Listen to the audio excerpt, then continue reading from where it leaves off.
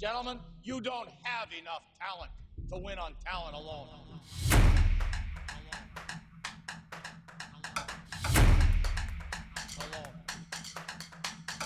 Hello, and welcome to the take two of the Town Alone podcast, the only podcast brought to you by The Wheel.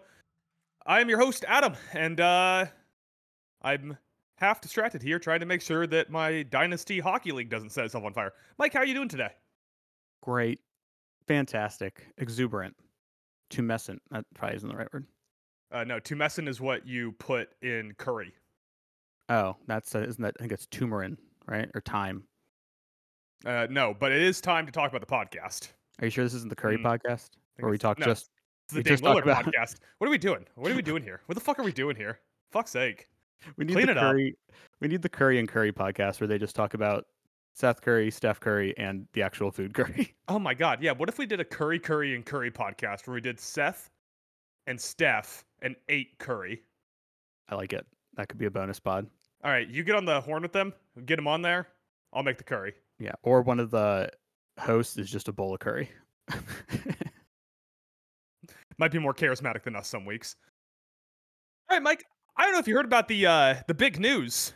The big news in the NBA. The big game, the big news. Yusuf Nurkic traded to the Suns. Were you going to make that joke? I can see it in your eyes. You stole my big game joke. I love it. Dame Lillard goes to the Milwaukee Bucks. Mike, did you know I can spit and hit Milwaukee from here? Get out of town. Is that true? It's not far. Oh, all right. Take one train north for a little bit. You get there. I've been in Milwaukee before. You know what my takeaway from Milwaukee is? What? Still better than Buffalo. So, fuck you. Dame Lillard gets traded to the Milwaukee Bucks. Portland gets, in return, Drew Holiday, DeAndre Ayton, pick swaps in 2028 and 2030, which, what are we fucking doing here, guys? Huh? What are you fucking doing here? And the Bucks' first round 2029 pick with no protections on it. I gotta, once again, say here, Portland, what the fuck are we doing here? Pick swaps, 2028 and 2030? You think the Bucks are going to be worse than you in the next 25 years? What are you fucking doing here, Portland? In the next CBA, I don't know if teams would go for it or how they would do it, but there has to be like a limit on there is a limit on how far out, right? These picks can be. There's a limit on how many of the picks you can trade. Okay, well, we need a limit on how far out because this is just fucking stupid. What value is like? I guess the value is like up in the air as of right now, but they're basically betting that I guess Milwaukee will be dog shit in 5 to 6 years. Yeah, that's their bet. Their bet is that Milwaukee will be worse than Portland in 6 years. Which, just want a quick note here about 6 years from now. Giannis will be 34. I'm going to go ahead and guess Giannis is still going to be an NBA player in 6 years. Yeah, and I'm guessing even though he may be winding down at 34, maybe he would have hit his peak and is on the downslope. I think he'll still be very, very good. So yes, agreed. In their defense, Chris Middleton, I'm pretty sure will be 45 in 6 years. So yeah. for them. You think at first the Bucks were like, "You want Chris Middleton?" And they were like, "No." Hold on. We'll get to that. We'll get to that. Yeah. So the Bucks obviously get Damian Lillard. It's Dame time. The man, the myth, the legend, an actor in his own right. He was in like 2 scenes of the new Space Jam movie, and a rapper. All right, that's what I was gonna say. Making sure you brought up his bars he lays down. I did say Dame time. Also, a man known to tell us that Hulu has live sports. Mm-hmm. The Suns, who somehow got involved in this, get Yusuf Nurkic, Grayson Allen, Nasir Little, Kenyon Johnson. The Blazers are still expected to move Drew Holiday before the season starts. So we'll talk about that in a second. But Mike, first reactions. Who won? Who lost? Who came in the middle? So I'm going to say Portland did okay. We'll have to wait. I mean, retroactively in the year 2029, you could grade this as a fucking steal. Depending on how the picks work out. I mean, the Suns get some depth, which they needed. Everybody said they were just really top heavy. They also they've had a hard-on for DeAndre Ayton for years and wanted to get rid of him, so they finally did. They had a hard-on for him, but wanted to get rid of him? Yeah, I think of having a hard-on for someone, it means like a negative connotation. Like, I have it out for you. Wait, what do you think the context of hard-on is? So yeah, I feel like they've really had it out for DeAndre Ayton. Not out for him, but they've just like for the last 2 or 3 off seasons, there's been all this talk. And Well, it's kind of they like literally were like, "Nah, we're not re-signing you." Then someone signed him to an offer sheet, and they went, "All right, we'll match that." yeah, and it's funny because like all the Ayton stuff started with him having beef with Monty Williams, and then Monty Williams leaves, and they're like, "Yeah, Ayton, you're still not safe though, but like, or you're going to fucking Portland." So I do want to talk a little bit about what the Suns got, but once again, I just can't get past this. Mike, what do you think a hard-on is? Like in which term? And like In the and term, they have a or, hard-on for something. What do you think a hard-on is? I just feel like if you had a hard on for someone, you were just like not really like in a good or bad way. You were just like super like focused on them. Like I got a fucking hard on for you, bud. Like I'm coming after you, bud. So you think having a hard-on means that you are focused on something, agnostic to how you feel about it. All right, how about you just tell me what the slang term having a the Hard-on means an euphemism? erection. Well, I know that, no shit, but people have used That's it what the as that way term means too. to have an Having a erection hard-on for for someone. something means that, yeah, that they're turning you on. I don't know. I don't know about this. I don't know. We're gonna have to take this one to Twitter, X, MySpace, all of them. All right. Well, who do you think won the trade, Mr. Schmarty Pants, with your Oh, what do you definition? mean? It's Milwaukee. Oh yeah. Milwaukee was a 57 win, first overall seed. They get Dame Lillard and only have to give up some fucking jobber from Duke in addition to that, and some picks, and not even like that big of a package of picks. Like No. Utah traded their second best player and got way more picks than this. Mm-hmm. Portland trades away their best player and goes, yeah, Drew Holiday, 2 pick swaps, and a first. It was Dame Lillard holding someone hostage and was like, you trade me right now or I'm killing this guy. I just love that Miami did all the typical like recruiting and being like, yeah, we want Dame, and like basically everything you can do to without like I guess getting hit for tampering, even though some people were like, hey, that's kind of tampering. And then I think Portland early on had some talks and then never called him back, and we're just like, nah, fuck you guys. You're not going to lowball us just because Dame and Jimmy Butler are talking to each other on Twitter or whatever. It's also a two-way street because like Dame was posting videos on his Instagram reel of him like listening to like Miami rap, like Quavo and shit. Yeah. And so everyone was like, oh, he's telling the world he wants to go to Miami. Fuck you. Go someplace colder than Portland. Is this the second star they missed out on? Because they missed out on Beal, and now they've missed out on. Well, stars a Holiday. stretch with Beal. That's true, but like next big trade piece that was on the market. Who's the last big trade piece they even got? Does Kyle Lowry count? I mean Butler. Yeah, that's it, right? Yeah, that was it. I guess yeah, Lowry. That's fair. For a destination, they sure don't seem to land a lot of people. Yeah. So, who ended up the most middle in this trade then? I think the Suns ended up most little or middle. Well, they also got Nasir Little, so they also ended up the most little. Most little sounds like it should be an oxymoron, but I don't think it is. Yeah, or it sounds like never mind. Portland, like once again, we'll have to wait to also see how like if they flip Drew Holiday for a nice package, they could come out looking very pretty. But how are they going to flip Drew Holiday for more than they flip Dame for? That's true. When you kind of set the precedent of we got 2 starters, and then we got picks that are like a millennium out. You kind of set like a weird precedent for what you're going to get for Holiday, who isn't as big of a piece as Dame, even though Holiday, I mean, before, because like I woke up and I had to run to work. So all I saw was like your text and like the headline, Dame gets traded to Milwaukee. And before I saw the details, I was like, if they somehow fucking kept Drew Holiday, that's not fair to have like an amazing offensive guard and then an amazing defensive guard on the same team would be fucked up. But obviously they didn't. I think it's pretty phenomenal that they made a 3-team trade to get Dame Lillard and managed to sit on Middleton and Lopez still. That's true. Like, that was all the speculation, that they had to move one of those guys to get a star to put next to Giannis. But they didn't. I mean, I like Drew Holiday as much as the next guy, but that's all they had to give up, Drew Holiday and 3 picks? Yeah. If they had if you had the option, wouldn't you rather move Middleton, who I know he like had injuries, so that could attribute to what a down year he had. But you move Middleton for the offensive upside of Dame, and you keep Drew Holiday. Like that's what I would have preferred if I was Milwaukee. I think Middleton's a more versatile player than Drew Holiday. I like the defense Yeah. with him, but if you have Brook Lopez and you have Giannis, you got defense already. I mean, I guess like Middleton's like a pretty good defender. He's just lengthy as shit, so he can guard the perimeter. And whoever you put out there with Dame, it's like, well, we kind of have to hide Dame on defense. So it's really death one way or death the other. But Middleton's a good scorer when he's on the floor.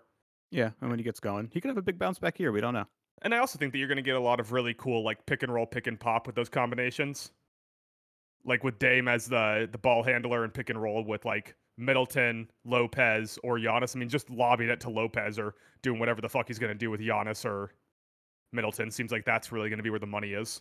The only thing I ask of the Bucks this season, the only thing I ask of you, is to recreate the infamous Miami shot of Dwayne Wade lobbing it up to LeBron and holding his arms out with Dame and Giannis. Yeah, like it's all I want. So the other note to have here, well, like you said, I do want to hit on it really quick. The Suns do add some depth. They finally get off DeAndre Ayton, who they had a hard on for. They get Yusuf Nurkic, Grayson Allen, Nasir Little, Kenyon Johnson. That's what they needed. I mean, you could say, what did I say? You say Kenyon. Listen, man, I'm a working boy. I'm doing stuff. I can't have a hard on for all these notes. So you came after me over hard on, so I'm coming after you over Keon. I'm sorry, continue. I'll key on you. The fuck was I talking about? Oh, everyone wanted to talk about how great that starting lineup was going to be with Ayton, Beal, KD, Booker, and who's the other guy there? They're missing someone. But anyways, now you lose a step because Nurkic kind of sucks, but you get a lot more depth. You're able to sit some guys and actually have solid players on the floor. I like Nasir Little a lot. I like Grayson Allen if you really want to punch someone below the belt. Were you thinking of Josh Okogie? Is that other guy you couldn't name? Yeah, Josh Okogie. Everyone's favorite defensive two-guard, Josh Okogie. That's who ESPN has starting at small forward, but then again, ESPN still has Ayton as their starting center. No, that shit website. That makes sense. Okogie is a good defensive piece to put out there, especially with Bradley Beal being a net zero on the floor on defense. But if I can tack onto your point, like you have KD, Beal, and Booker. Like you can afford to give away DeAndre, I think. Yeah, and Ayton wasn't happy there. The Suns weren't happy with Ayton. He hasn't played well since he got his big contract. That is a man who cared about getting paid, and that was it. Yeah, it hurts to have a number one overall pick fizzle out like that, but when you have Kevin Durant and Booker, and I guess to a lesser extent Beal, losing DeAndre Ayton doesn't hurt as much. Is he going to be happy, though, when they're like 5 and 15, 20 games into the season? I truly do not think DeAndre Ayton cares about much further than getting that second contract. It was something he talked about in college, about how he wants to go to the league to get that second contract. And he played well in his contract year and hasn't played that well since. I truly believe that was his goal, which, lovely, you got to kind of love the hustle. I mean, if you're going to be an athletic 7'1" unit, might as well make some fucking money doing it. I respect it. So I'm guessing the next thing you're going to talk about is where Holiday could go? Yep. So Drew Holiday still supposed to get moved to second team. Read some speculation on where he might go, but I had already written out some notes, so I'm going to go with my notes over the people that probably did more research than me. Oh, by the way, I reverse engineered this trade on the NBA trade machine. Didn't add any wins to any of the players or any of the teams. Wow. Everyone netted out 0. Okay. So I have 4 for you here.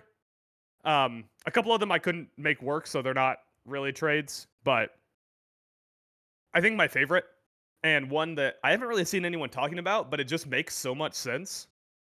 The Warriors can trade Rudy Gay and Chris Paul for Drew Holiday.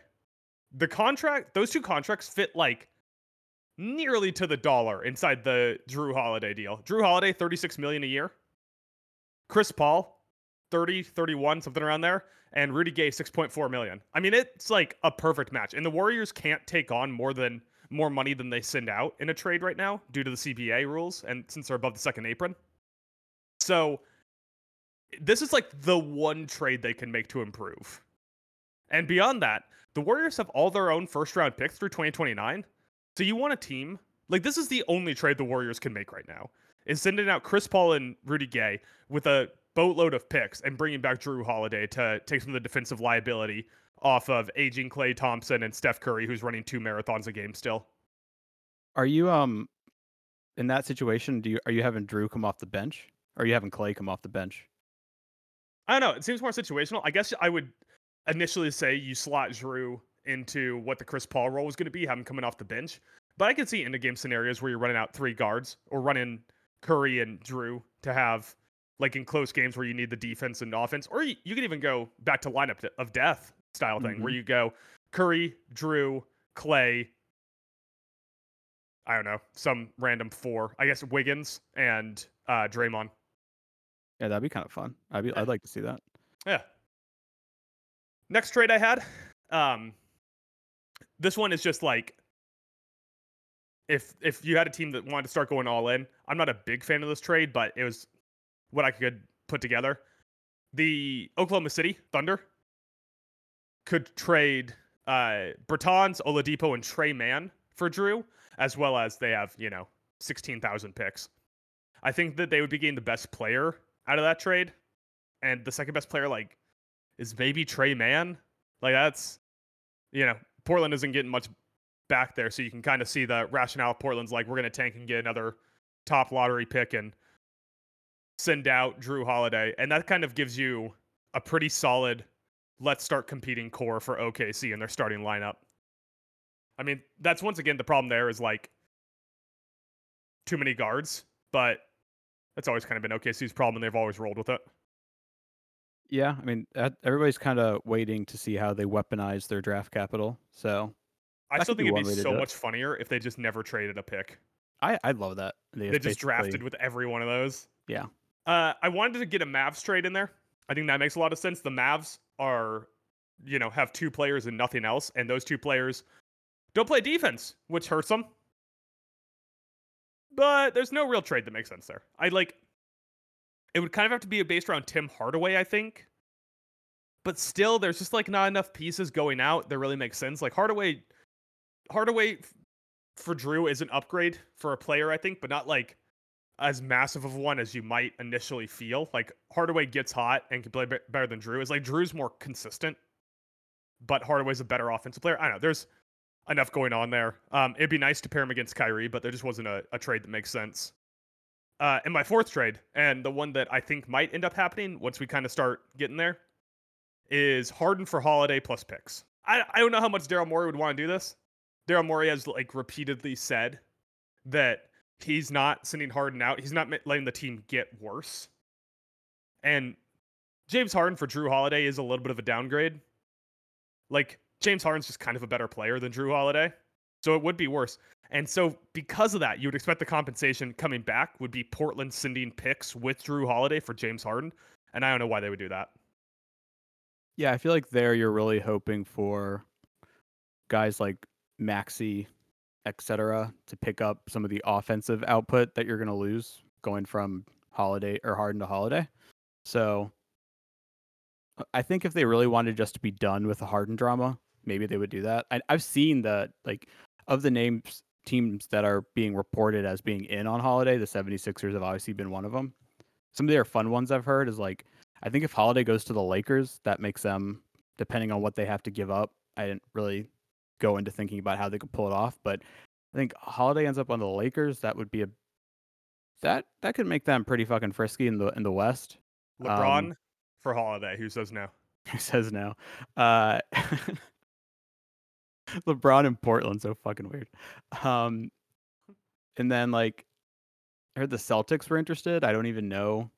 Like, I'm not sure how they'd pull that one off, and if they did, it just seems unnecessary. Like adding another piece to a team that's already like probably one of the favorites to win the East, next to like Milwaukee. Also, why would you trade away Marcus Smart? He's not there anymore. Yeah, but why would you trade away Marcus Smart to then trade for Drew Holiday? True. I agree. Wouldn't make sense. So speaking of favorites in the East, I did want to point out that the Bucks line after this trade, I'll tell you that their odds to win the title were plus 850 prior to the trade. What do you think their odds jumped to after the trade? They were minus 150 before. Plus 850. Why would Plus anyone be 850. minus money in I preseason don't odds know. to That's win what the I title? thought. You said, to win the whole shebang plus To win the whole 850. shebang. I bet you they dropped to plus 700. Plus 375. Holy shit! Yeah. That's What the over fuck, like a guys? 50% drop. What the fuck, guys? That is. Oh, that's like when KD went to the Suns and everything fluctuated heavy. Yeah, I got caught up in that one and bet the Suns over for the rest of the season and regret that. Yeah.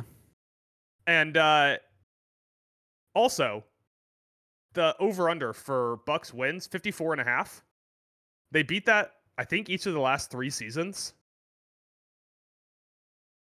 But 54.5 still seems really high to me. Yeah. Like, there's just enough variance in there to where I'm a little worried about betting anything. Like, any over-under higher than, like, 49.5. Yeah. It's kind of like on our bonus pod, we were talking about hockey teams and like, would you take anybody like plus like 120 points or more? And it's like, oh, they'd have to win 60 games to pull that off. And that while there's teams that good enough to pull it off, like that's still a high number. I feel like the same thing with you start getting into like the mid 50s for any NBA team. It's like that's doable for a lot of them, but it's still over the course of a long season with injuries, it's still a high number to hit, I feel. Yeah, like, say Giannis strains his calf and goes out for 13 games. Yeah. I mean, they could go like 3-10 in that stretch, and then their over under 54.5 is just kind of fucked. Yeah. But then again, I feel like if I went back and actually looked at it, I'm totally wrong. So. Only 2 teams topped 54.5 last season. Oh, okay. It was the Bucks and the Celtics. Both in the East. Both in the East. The highest win total in the West was, I think, 51 or 52 with the Nuggets, who took the last 2 weeks off of the season. Yeah.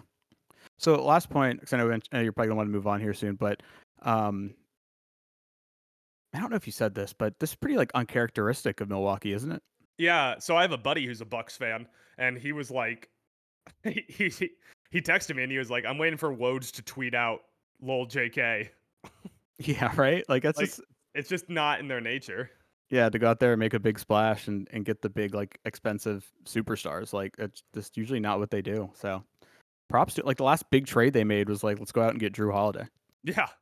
And they flipped him for Dame Lillard. Talk about that's some fucking buying a Van Gogh before Van Gogh dies and then selling it 200 years later kind of profit, eh? Yeah, getting a Let's Banksy bring in in Drew return. Holiday and then let's bring in Drew Holiday and then a few years down the road trade him for Dame Lillard. Yeah. All right, Mike. Last night, as it was Thursday, and you know what Thursday means? One more day till AEW Rampage. You didn't even get that one out without laughing. Thursday Night Football happened last night. According to my numbers here, it was Detroit at Green Bay. Mm-hmm. That's it. You want to talk about the Falcons? Yeah, I mean, it was a pretty one-sided game. Yeah. So final score, Detroit 34, Green Bay 20. The opening line for this game was Detroit minus 1.5, and the over-under was 46.5. So Detroit covers, over hits. I was thinking, fucking Christ, Mike. Sorry, we have a bad habit of like we both pause thinking the other person's gonna go, and then I have some notes to go through here, but I wanted to see if you had any opinions before I dive into some shit I saw. I was just gonna say that line when I saw it was ridiculous. Yeah, Packers for like 2-1, but come on. I also think that and you can agree or disagree on this. So Jordan Love, I feel like the play has been kind of slowly declining since week 1, and this I think was his worst performance in my opinion yet. And so 4 games into his young starting career, I'm kind of projecting him at like a Derek Carr level, or maybe a modern day Dak. Like he's going to be like definitely a starter and can hold down the starting job on a team, but if you ask him to go out there and win a game, the results will be questionable. So, first I'll say you are drastically underrating Dak. Second, I'll say you're kind of underrating Jordan Love. I thought you were going to say you're kind of underrating Derek Carr. I was like, wow, didn't expect that from you. So just quickly pulled this up. Through 4 games, he's right around like the 66, 67 grade per game on PFF. Not a decline in any specific direction. He had a much better second half than first half yesterday. But come on, man. Dak's like a top 10 quarterback. I don't know why we're always doing this with Dak. Is it because he threw a lot of interceptions last year? Is that what it is? Dak, like, you want to do the Dak to someone comparison? CJ Stroud's Dak. But we're also, we all got hard-ons for CJ Stroud. I'm not going to say anything about Stroud because I got notes on notes when we go to jerk him off later. So. Oh, yeah, me too. I got plenty of jerking Stroud's hard-on. What we're talking about? But that's the comparison there. CJ Stroud and Dak are like fucking same player, same state. Mm-hmm. But Jordan Love is like tall Russell Wilson. He wants to fucking huck it deep, brother. Yeah. He wants to sit in the pocket and just air it out. He's like if you took all of the mass of Drew Brees and put him on one of those like old school torture chambers where you're like cranking the thing and their body's stretching. Because there's 2 things: quick game, deep ball. Yeah. Some takeaways I had from the game last night. This Detroit defense is legit. I mean, I was coming off. I was just watching their tape against Atlanta from the previous week when they kind of dog walked Atlanta too. This defense is legit, man. Like, if just to name some players on it, like Aiden Hutchinson, who's like poor man's Myles Garrett, like very poor man's, like street urchins Myles Garrett. Like, they have him lining up 3 tech. They have him lining up 5 tech. He's bouncing between gaps pre-snap. If you, like, squint and kind of fuss up your eyes and maybe stand a little too far away from your TV, you can kind of see a little bit of Max Crosby in his game. But they got... What's up? You got a Max Crosby thought? Oh, no. I was just going to say Detroit... Not playing this week. Detroit, like, grade-wise, PFF grade-wise, is, like, ranked 14th in defense. But this early in the season where one game can really, like, drag your like grade down, like that Seattle game that was like so high scoring, that's gonna affect that, and they're still above like the middle point in the league. So I think by the time the year ends, that they'll be like possibly a top 10 defense. Outside of Aiden Hutchinson, Alex Anzalone. What, like I said, been watching some Detroit tape. Fuck, can that guy play? That's our middle linebacker, white guy, long hair, Clay Matthews kind of guy. He early in the game last night, he had this big ass jump, like straight up in the air to tip a pass that got picked behind him. And he's just like, fuck, man, he's moving east to west across that whole defense. He's in on like half the tackles. Like I said, I was watching him in that Falcons game, and he's just flying around that Falcons game. And then I turn on Thursday Night Football, and he's flying around in the Packers game. Alex Anzalone's could be like one of those guys that when it comes all-pro time and the AP sends us our, verified, we're definitely parts of the media ballot to vote for all-pro, keep an eye on Alex Anzalone at middle linebacker. No, I mean, I'm not fighting you on any of these takeaways from Detroit. I like their secondary, Brian Branch, CJ Gardner-Johnson. That's the other one I wanted to point out, Brian Branch. I was a big fan of Brian Branch going into the draft. Coming out of pick. Bama. Yeah, he shouldn't have been there. He should not have been in this. Like I've said, I don't know how the Lions galaxy brain to being like, hey, we can take fucking take Gibbs followed up by Jack Campbell, and then don't worry, Brian Branch will just be sitting there to help us in our secondary, which was piss poor last year. So seriously, it was crazy. If you just switched their first and second rounds, everyone would be losing their mind over how good that draft was. Like, if you had them take Brian Branch in the first round and then 2 second-round picks where they took Jahmyr Gibbs and Jack Campbell, you'd be like, great day 1, or great first 2 rounds. Is day 1 just round 1? Yeah. Day 2 is 2 and 3. Okay. And so on. Yeah, and like once again, I know it doesn't like pop out to the eyes. 4 catches, I think it was like 49 yards for my boy legit Laporta, Samuel L. Laporta. Oh yeah, he's trying to save my fantasy week because your boy put David Montgomery on his bench. Oh no, it was started Jahmyr Gibbs. Yeah, Montgomery didn't have the most efficient day, but they kept feeding him and he put up numbers. 3 touchdowns. 3 touchdowns, 3.8 a carry though. So, Also had Devon Achane on my my bench last week. bad week for your, or great couple weeks for your bench running backs, not for Yeah. your scoring.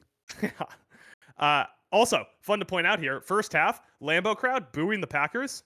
Must be fucking nice, eh? Back in my day, Yeah. we didn't even have enough quality team success football to field a decent team in FedEx Field.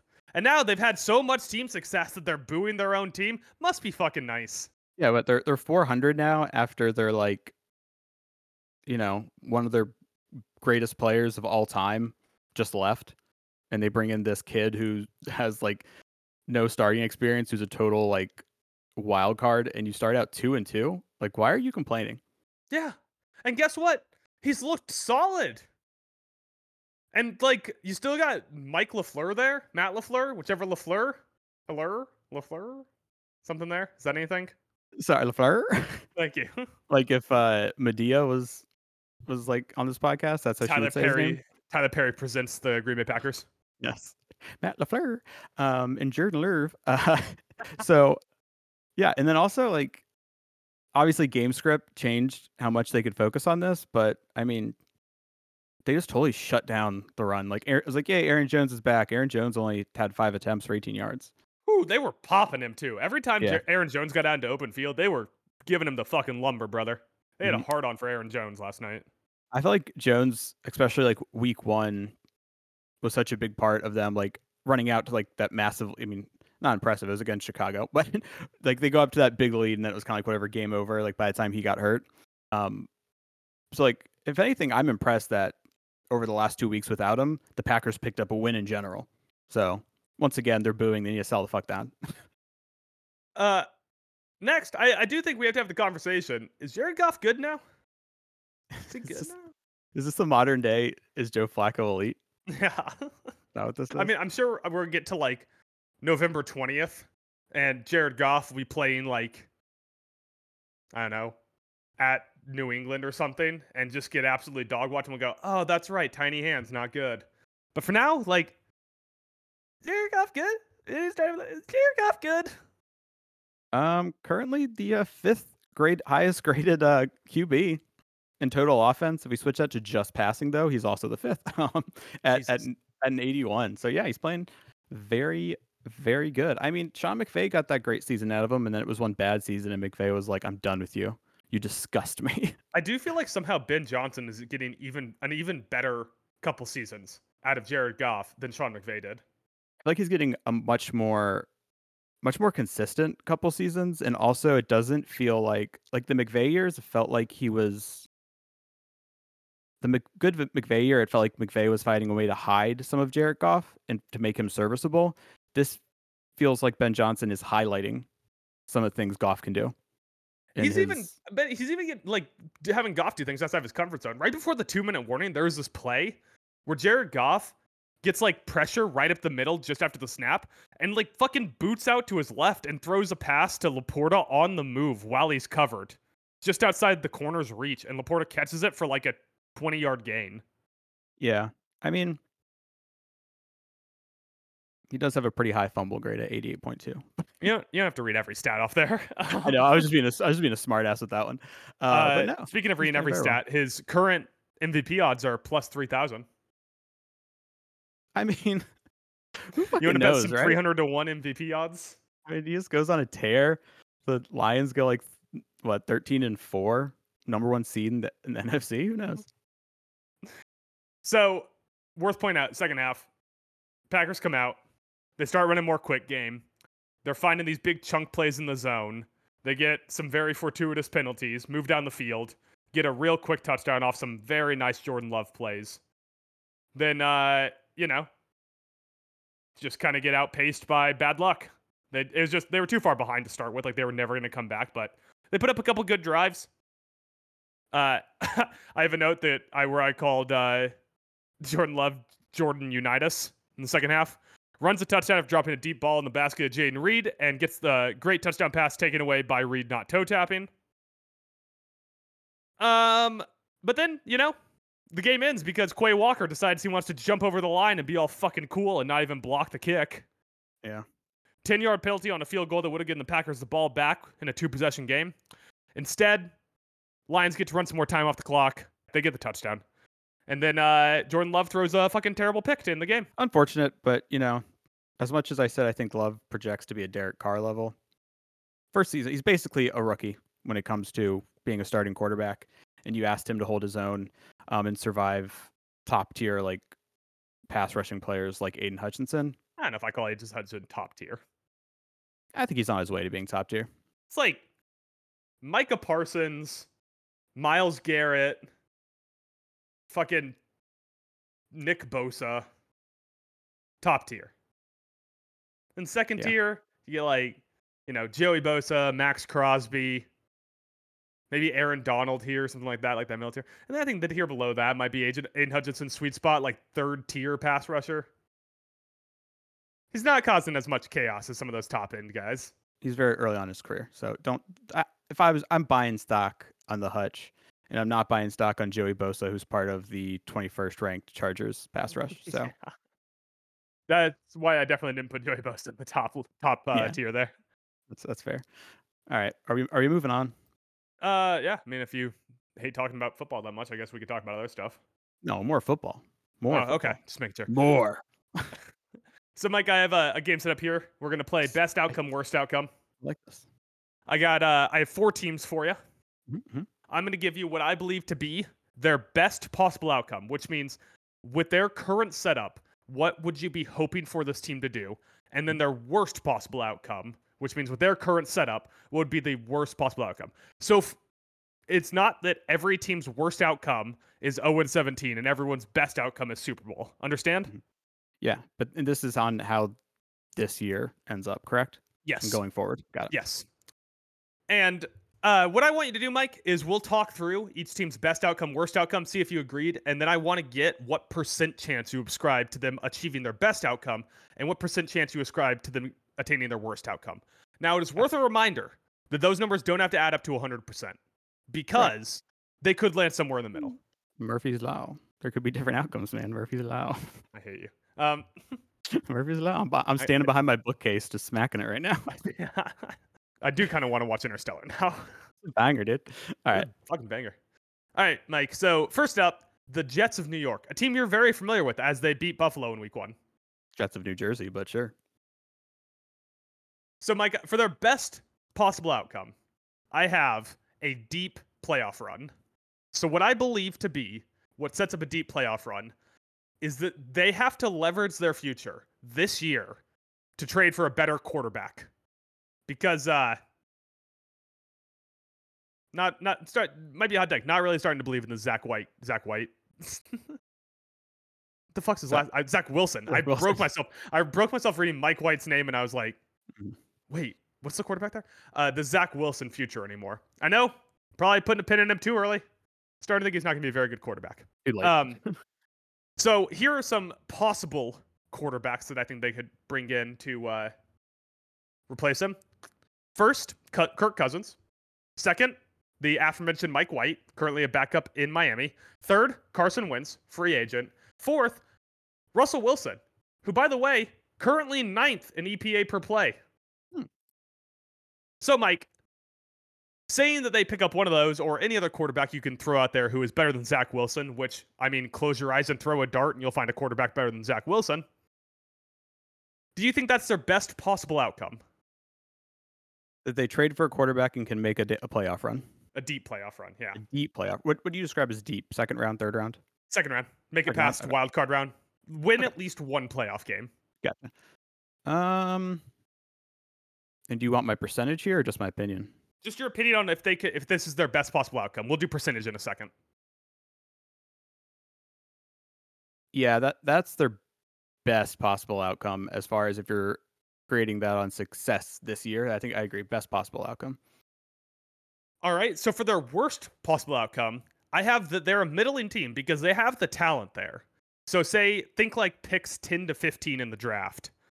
And Aaron Rodgers decides to retire after rehab doesn't go as well as he expected. So we'll say they win 7 to 9 games, mid-first round pick, which means they have no shot at a future franchise quarterback. I think being a middling team would be probably the worst outcome. I would add one difference to that, and that is that they're a middling team, and because you said Rodgers' rehab doesn't go as well and he doesn't come back. Mhm. I'm flipping that. I think if they decide like, no, we're still good, we got 40-year-old Rodgers coming back with one Achilles tendon, I think that's the worst possible outcome. Okay, so you think 40-year-old Rodgers coming back after this is the worst possible outcome? Yeah. So you think they're screwed if Rodgers decides to play football next year? Yeah, because I think they could, if not, they could try to get in on another quarterback in the offseason who would be more serviceable than Zach Wilson. But if they decide to go with Rodgers, then they can't do that. I'm a little prone to disagree with you on that. I think Rodgers is better than Zach Wilson, but it's picking nits at that point, really. I would rather have 40-year-old Rodgers than any age Zach Wilson. Although I think True. that there's some MILF joke in here. I just can't figure out how to quite get there. Mhm. All right, Mike. So we have best possible outcome, deep playoff run, worst possible outcome, pick 10 to 15. Mike, what percent chance do you give to each of those outcomes? Those trades are just so fucking sparse, especially during the season in the NFL. I'm going to put best possible outcome at 15%. I'm going to put worst possible outcome because you're spot on. Their defense is good. It can keep them in games, as you've seen. I'm going to put worst possible outcome at like 55%. Slightly over half the chance there. All right. So look for the Jets to skew towards a mid first round pick and for either Rodgers to retire and they have to go with Zach Wilson or Rodgers to come back. All right, Mike, next up, we have the Broncos of Denver. So for their best possible outcome, I have a top 2 pick in the NFL draft. So they own their first pick. Now, what hurts this is that they did trade away their second round pick to get Sean Payton's contract. And they'd be able to replace Russell Wilson. Although, I will say, with a lot of asterisks, small sample size, competition, coming from behind in leads, Russell Wilson's quietly been playing pretty solidly so far this year. Can't really blame him for the blowout. He wasn't on defense. He kind of locked up in the Washington game. But besides that, he's been moving the ball. He hasn't been turning it over. He's getting outside the pocket occasionally again. Quietly been good, but that's the best possible outcome I have. Top 2 pick. Yeah, I think outside of week 1, where it was a low-scoring game and Russ couldn't go out there and get him the dub, the last 2 weeks haven't been his fault. Like, the defense has just been lit up the last 2 weeks. So I agree. It's been not Russell Wilson's fault more than it has been this season. Yeah, I would agree. Them to start figuring out a way to get an actual franchise quarterback, top 2 pick, Williams, May. I agree. That is their best possible outcome. I do also want to say, going back to the last topic real quick, I think that there's going to be some smoke in a couple weeks on the Wilson to the Jets move. I don't think that that's Peyton's guy. The Denver ownership is probably a little sick of Russ being all Russell Wilson-y. And I think that Russell Wilson is a better quarterback than the other available options, outside of maybe Kirk Cousins. I think there's going to be some smoke on that, especially if Denver loses to Chicago this week. I think we start seeing some smoke on Russ getting moved. Yeah, if I can just add a point to that, I know like the dead cap situation would suck for a minute there with Russ, but keep in mind that if the top 1 or 2 pick comes out, you're going to get a possibly future like longtime franchise quarterback on a cheap rookie deal for 3 years. And then if, maybe Jarrett Stidham, you can take time to get some snaps to him to see what you actually have. Most likely the preseason was just the preseason. You don't have much in him, but at least you could spend the rest of the season seeing what that is. Jarrett Stidham blows. You just hate Auburn. Yeah, that's what I've always said, Just fucking hate Auburn. I hate him, hate Cam Newton, can't name any other players from Auburn. So their worst possible outcome is, I think, if they win just enough to run it back. And I don't mean run it back, Russ and Sean Payton. I mean defense run it back. Don't make moves to improve in the future, make moves to improve now. I think that this is a team that needs a lot of rebuilding, and it's not all on Russ. And part of rebuilding is needing draft capital. And I think that if you move the opposite direction to try to improve the time now, that's where you run into problems. My fear with them actually hitting this worst possible outcome is that their best possible outcome is not on the same timeline as what Russell Wilson and Sean Payton are likely to want, which is to win now. Yeah, I agree. The worst case scenario is definitely if they decide to run it back. I will say that what can help Broncos fans in avoiding running it back, or the other possible thing is we know how Denver loves to just keep telling themselves they're a QB away. So go out, get a Cousins or do this. It's how Russ ended up there. They keep thinking they're a QB away ever since Peyton Manning came in and ironically won him a Super Bowl in his worst year of his career. But anyway, what helps them is the Wilson contract and his dead cap, where even if they traded him, or something, they could not pay the money to try to go out there and get that QB that they're just one away from. So I do agree it's the worst possible outcome, and it would be the most likely one because of that cap space. So I was looking at this trend. Week 1, Denver's defense gives up 17 points. Week 2, they gave up 35. Week 3, they give up 70. My prediction against the Bears, they give up 140 points. They just keep doubling it up. Yeah, they keep doubling. Oh my God. They'd be real fucked by week 17, brother. They give up 140 points, and somehow Justin Fields still plays like shit. Yeah, you have 140 points. Justin Fields goes 8 for 12 for 99 yards. Khalil Herbert is on oxygen after the game after running for 560 yards. All right, Mike, best possible outcome, Broncos get a top 2 pick. Worst possible outcome, they talked themselves into running this team back. Let me hear your percentages.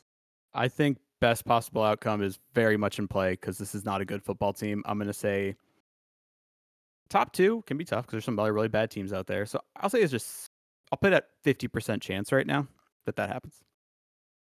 And then worst possible, which was they run it back. I'm going to go another 50. I think it's a 50-50 scenario. Yeah. I think that this is the team of extremes. You are either going to get their worst or best possible outcome here, because it's not like they're going to go on a tear and end up like 12-5 in the top wild card and win a couple playoff games. That's not happening. You're getting one of these two things. Absolutely. All right, Mike. Next up, we have the fighting Mike McDaniels, the Dolphins of Miami. So they are 3-0 straight up and 3-0 against the spread. That's usually a pretty good indicator for team quality when they're outpacing Vegas like that.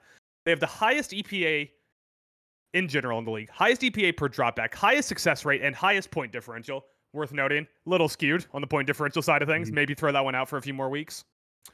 Mike, I have their best possible outcome as a Super Bowl team. Do you think that is well within play? I think it's in play. And now you're not saying win. You're just saying make it to the Super Bowl. Yeah, because I'm not willing to ascribe a Super Bowl win to anyone until we get to the fourth quarter of the Super Bowl. I think that you're asking a little much based on this is the first year that, early in the season, and they've come out just looking like fucking world beaters. Still in a conference with the Chiefs. Who knows if the Bengals pull a magic trick again and turn it around. So I think really their best possible outcome, I think it's fair to say their best possible outcome would even be like an AFC East championship game. But I guess what I'm grading it on is that outcome possible? So I'd say, yeah, being a Super Bowl team. Yeah, you're correct. All right, Mike. And then for their worst possible outcome, I actually have 2 roads to go here that I think could lead to their worst possible outcome. Now, I don't have a measurable here. I just have 2 things that I think could derail their season. Hit me. The first is obvious. Tua gets hurt. Now, it's worth noting, injuries, especially concussions, are extremely random. You look at, Anthony Richardson, where everyone likes to be like, oh, Anthony Richardson's injury prone. Look at him, already has a concussion. It's so weird, the different ways you can get concussions in the NFL. I think that we have a bad habit of saying, we have to watch out for Tua to get a concussion. We have to watch out for Tua to get a concussion as much as we have to watch out for any quarterback to get a concussion. But the wheels come off the fucking truck if Tua gets injured and is out for a significant amount of time. Let's say on Sunday against the Bills in the third quarter, he goes to run, Jordan Poyer comes down, Tua plants to go around him and tears his MCL. That's bad. What's up? Bad example. Jordan Poyer was announced to be out for the game. Well, that'd be really surprising. That's really what's going to fuck Tua up is when Jordan Poyer in his street clothes comes after him. But I think that's That's the main what could derail this season. And then you have, kind of a no man's land. As everyone gets a year older, the defenses figure out Mike McDaniel's scheme a little bit more, and you lose another year of, Tua's prime before you're going to be paying him Joe Burrow money. Worth noting, while I was doing research for this, Tua Tagovailoa, currently the betting favorite for MVP, also currently second for comeback player of the year. Behind DeMar. Yeah. But if DeMar Hamlin continues to never take a snap during the season and Tua continues to continue taking snaps during the season, I think we see Tua win it. Have we ever had a comeback player and MVP in the same year be the same player? No, I don't think that's ever happened. But once again, I just want to say that DeMar Hamlin was announced as he will be active for the Miami game because of the player injury. Yeah. So to comment on your worst possible outcomes, I'm still not done. I have one more. I'm sorry. Yeah, one more route here. My other concern is that Mike McDaniel stops doing whatever drugs he's doing, and his insane offensive approach comes back down to earth. I mean, it's haha jokes, Mike McDaniel, meme lord or whatever. But really, the thing I'm saying here is, if defenses figure out Mike McDaniel and this offense really slows down, I think it's worth worrying about, because I think they have the talent to do what they are doing and not other things. Like, you don't want Tyreek hitting comebackers and running quick game West Coast offense. You want this offense working because Tyreek and Jalen Waddle can outrun every player on the defense. Yeah, I'll start my retort by saying that if there was any coach in the league that I look at and think that while he's putting together his game plan, he just has a mound of cocaine next to him like Scarface and is just snorting lines and be like, all right, know what we're going to do. I think it'd be Mike McDaniel. I think the worst possible outcome of your three is, because I also think it's the all right, I'll say this. I think it's for sure the Tua injury, because then not only does that derail the season, it also is another year of wondering, would Tua have kept that pace up? Would he have been that guy all year? So I think that's not for the worst possible outcome. The other one of defenses just figuring them out and them totally starting to digress is another thing. Because then it shows that was not sustainable, and then you start questioning, well, if teams figured it out during the season, then what are they going to look like going forward? Yeah, and after what we've seen from Mike McDaniel, I think that that'll be a speed bump that he's able to overcome. But if that hits them in the middle of the season, say they play, a Vance Joseph team, or I don't know, the Panthers, and Ejiro Evero figures some shit out, or one of those top quality defensive coordinators, the Bengals with Lou Lamoriello, one of these guys figures something out, and it's the too high shell we had 2 years ago, and it's just, oh, fuck, here's how we stop them. Let's just do this. And people are able to just shut down that offense for half the season. I'm sure they'll come back next year in great shape, but they would have lost a prime contention year if defenses figure them out halfway through the year. Yeah, I agree. All right, Mike, let's get your percentages. Making it to the Super Bowl, man, that is a hefty ask, especially when you consider that, any given Sunday. Yeah, and they have to win at least 4 more games. Yeah, so they're looking very good. I'm going to put making it to the Super Bowl right now. If this is the team, if this is who they are, at 30%.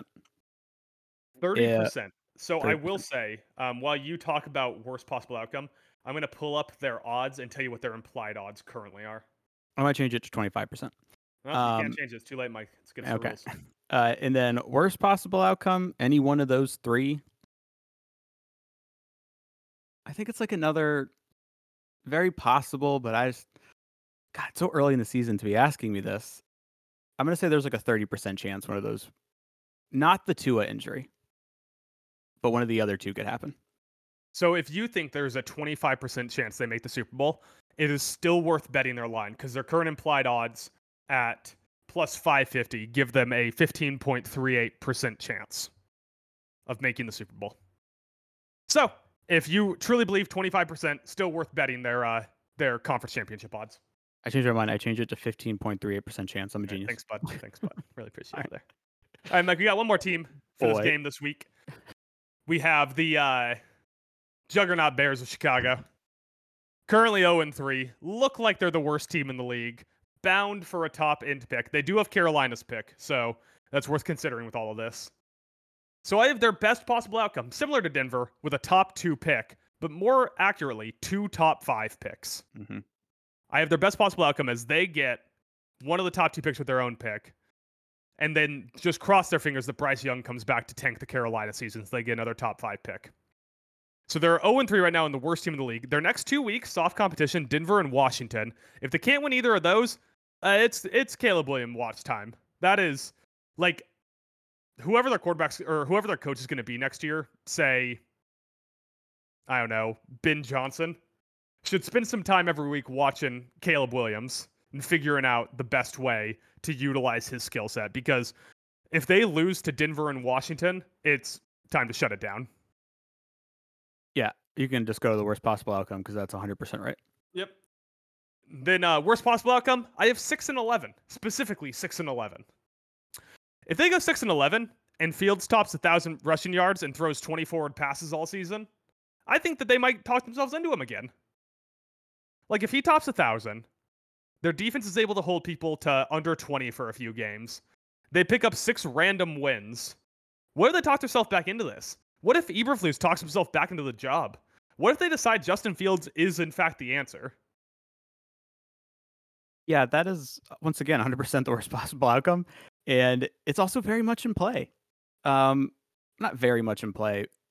Part of it is them somehow talking themselves back into Fields, being like, oh, then once again being like, oh, but the team around him. Is very much possible. I'll wait till we get to my percentages before I say the other point. Okay, well, I'm ready for the percentages, so. Okay, so I'm going to start with worst possible in this point and say that this team is so fucking bad. Like, they will need the defense to make a big turnaround to keep them in games for them to win 6 games. I just don't see it happening. So I'm going to say their worst possible outcome is going to be like in play, but let's say like 20% chance. So just worth pointing out, once again, talking about how bad their team is, I can never get over this. In a team that needs depth at just about every position, they traded the number 32 pick for Chase fucking Claypool. Yeah, of Notre Dame fame. You may have you covered me, and having to mention that. I appreciate it. Yeah, a minute ago, if you saw me looking at my phone, it's because I got some like Bleacher Report update, and I didn't like watch the video to see the quote, but I guess Claypool threw shade at the team for his usage or something. I don't know. But to go to the best possible outcome, I absolutely agree. That's what it is. They will have a top 5 pick based on their own pick. The Panthers one, and NFC South can get weird. Derek Carr's gonna miss time now. Yeah, I do think that very well will end up being 2 top 10 picks, but 2 top 5, I don't know. So I'll put that also at 20%. Can I implore FanDuel to let me bet most turnovers in the next 4 weeks, Jameis Winston or the field? Yeah. I will put so much money on that. That would be such a fun bet to root for. Mm-hmm. All right, Mike, that's all the teams that I have best worst outcome for. Let me ask you this. Do you think this was the best outcome or the worst outcome for this segment? I like the segment. I feel like we should do some more teams next week. So okay, well, I guess just give me more work. I see how it is. Yeah, I mean, just I can come up. We can flip it. I can always making me work. All right, that's all you ever want me to do. Game of the week, baby. Dun, dun, dun, dun, dun, dun, dun. Game of the week, Mike. I think we both probably have the same game here. I'm Denver at Chicago. Just waiting for your sarcastic. Over under 39.5. Yeah. All right, Mike, the obvious game of the week this week, Miami at Buffalo.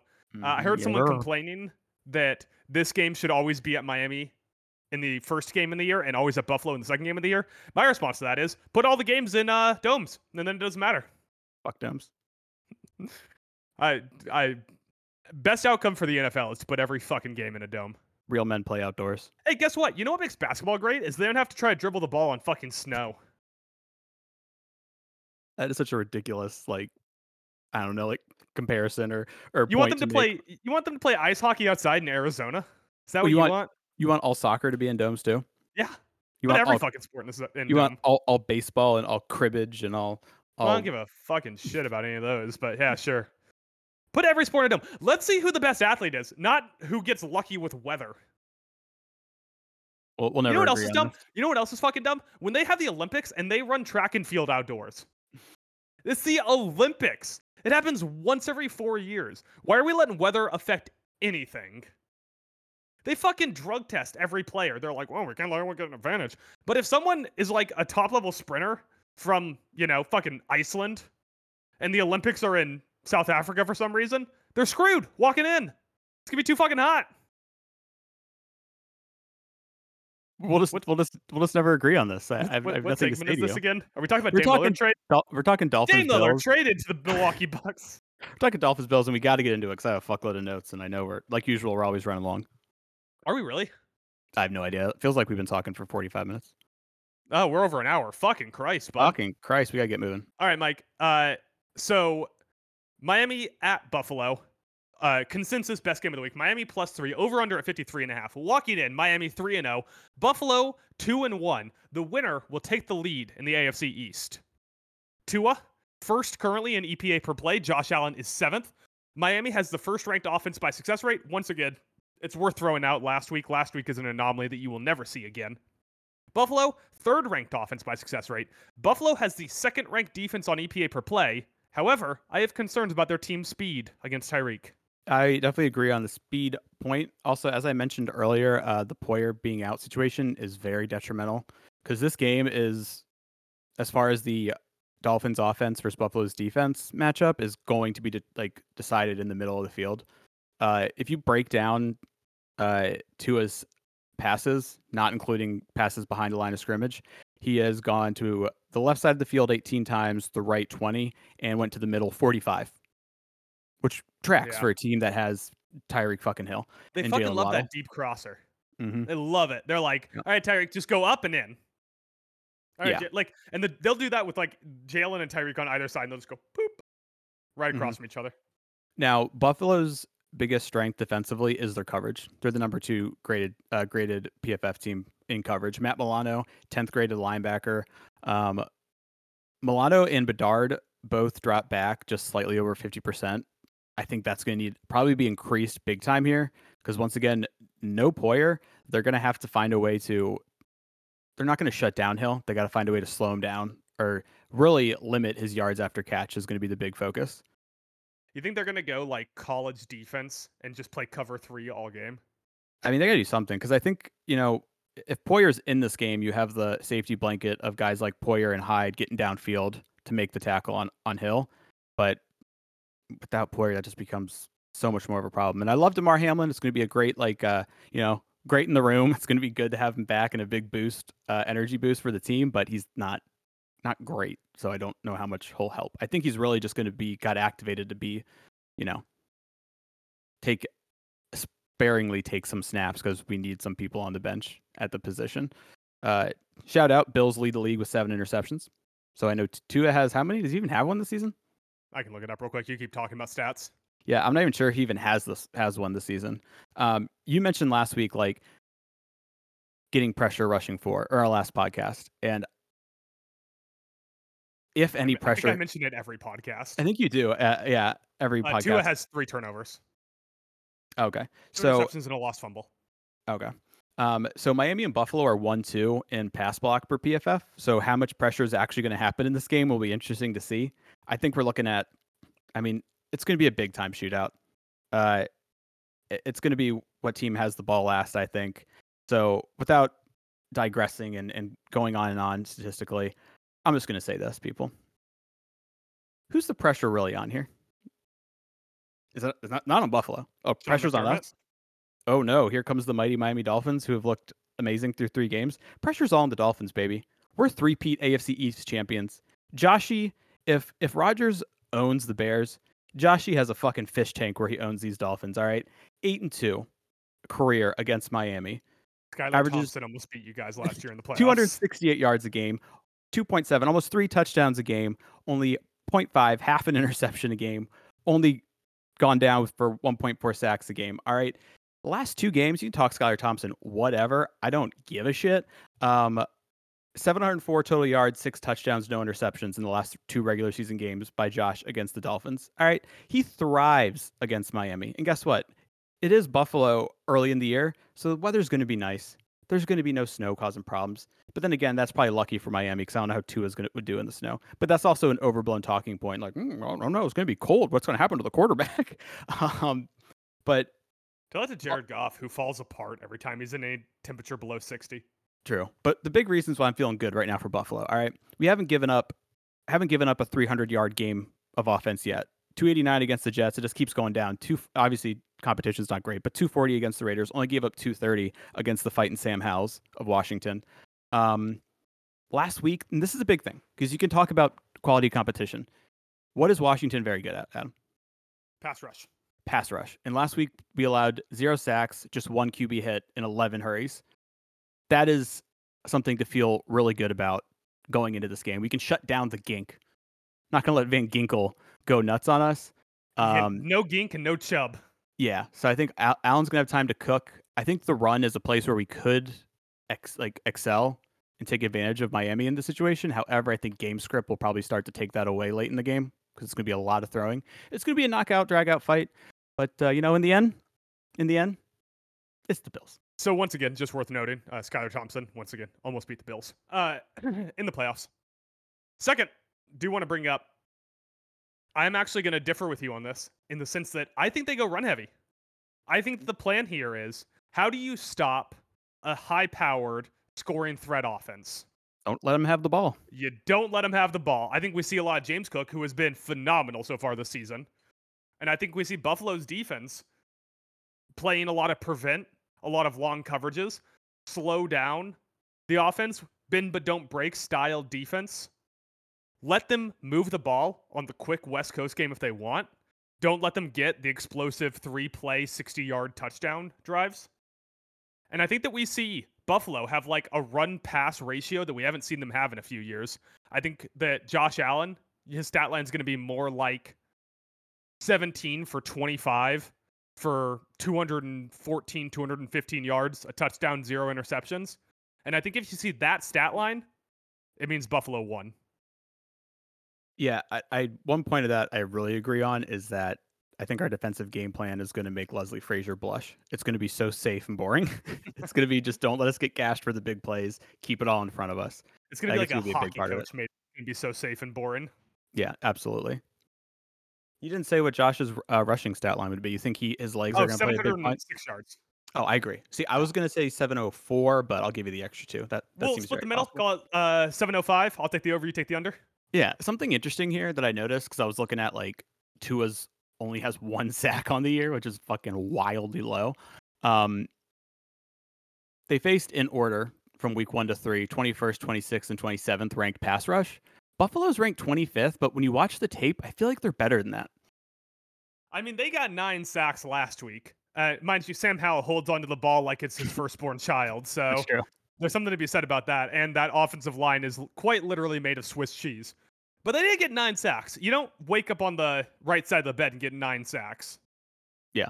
So I feel like they're better than that, and we'll see if they can somehow get by this Dolphins line to have an impact at the game. But last thing I'll say here is, once again, Dolphins have something to prove by beating us. So good luck. Come after the champs. Best not miss. Is there any other games you want to highlight real quick that you're looking forward to? It's not exact. Like, all joking aside, I'm a little fascinated to watch Denver Chicago. Oh yeah, because I feel like fuck is that game gonna be? I totally agree because this is gonna be like, once again, you gotta throw 70-20 out. Like, you just gotta erase it from memory.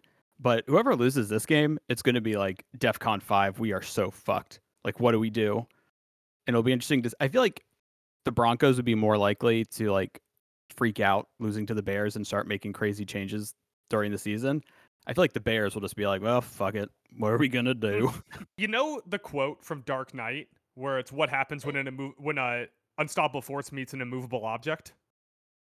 Yeah. It's like the opposite. It's like the Chicago offense against the Denver defense is, what if a very movable object meets a completely stoppable force? Yeah. What's going to fucking happen there? I mean, Justin Fields could have like 200 yards rushing, or the Bears could get shut out. I mean, and anything in the middle. It's wild. Yeah, I also think it's interesting that we have it's interesting, the undefeated or the winless teams, because Vikings and Panthers are also playing each other this week. That's got to be Vikings, right? They're currently line opened at -3.5. It's now moved to -4.5 in favor of Minnesota. We get a London game this week, so we have football from 8:30 in the morning until probably 10 o'clock at night. Yeah, and I will say I look forward to looking up the box score and all the highlights and recapping that game, because you ain't getting my ass up at 8:30 on a Sunday, bud. 9:30 for you, buddy. Oh, that's right. Still Yeah, not getting my ass up. I'll probably be at the gym on the Stairmaster, just working on my fitness.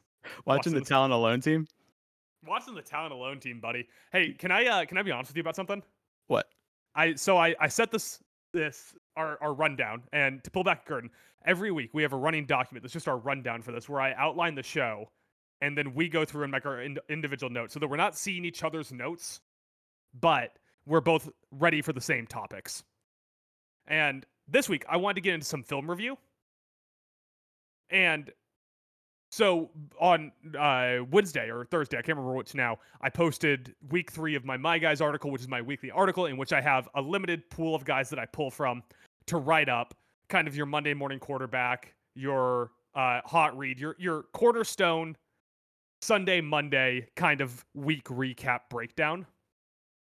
And so since this week I wrote about CJ Stroud in depth and adopted him into the My Guys team, I thought that we should do some film breakdown, talk about some CJ Stroud, and then completely forgot I wrote that and followed that up by watching 3 Falcons games and writing tons of notes on the Falcons.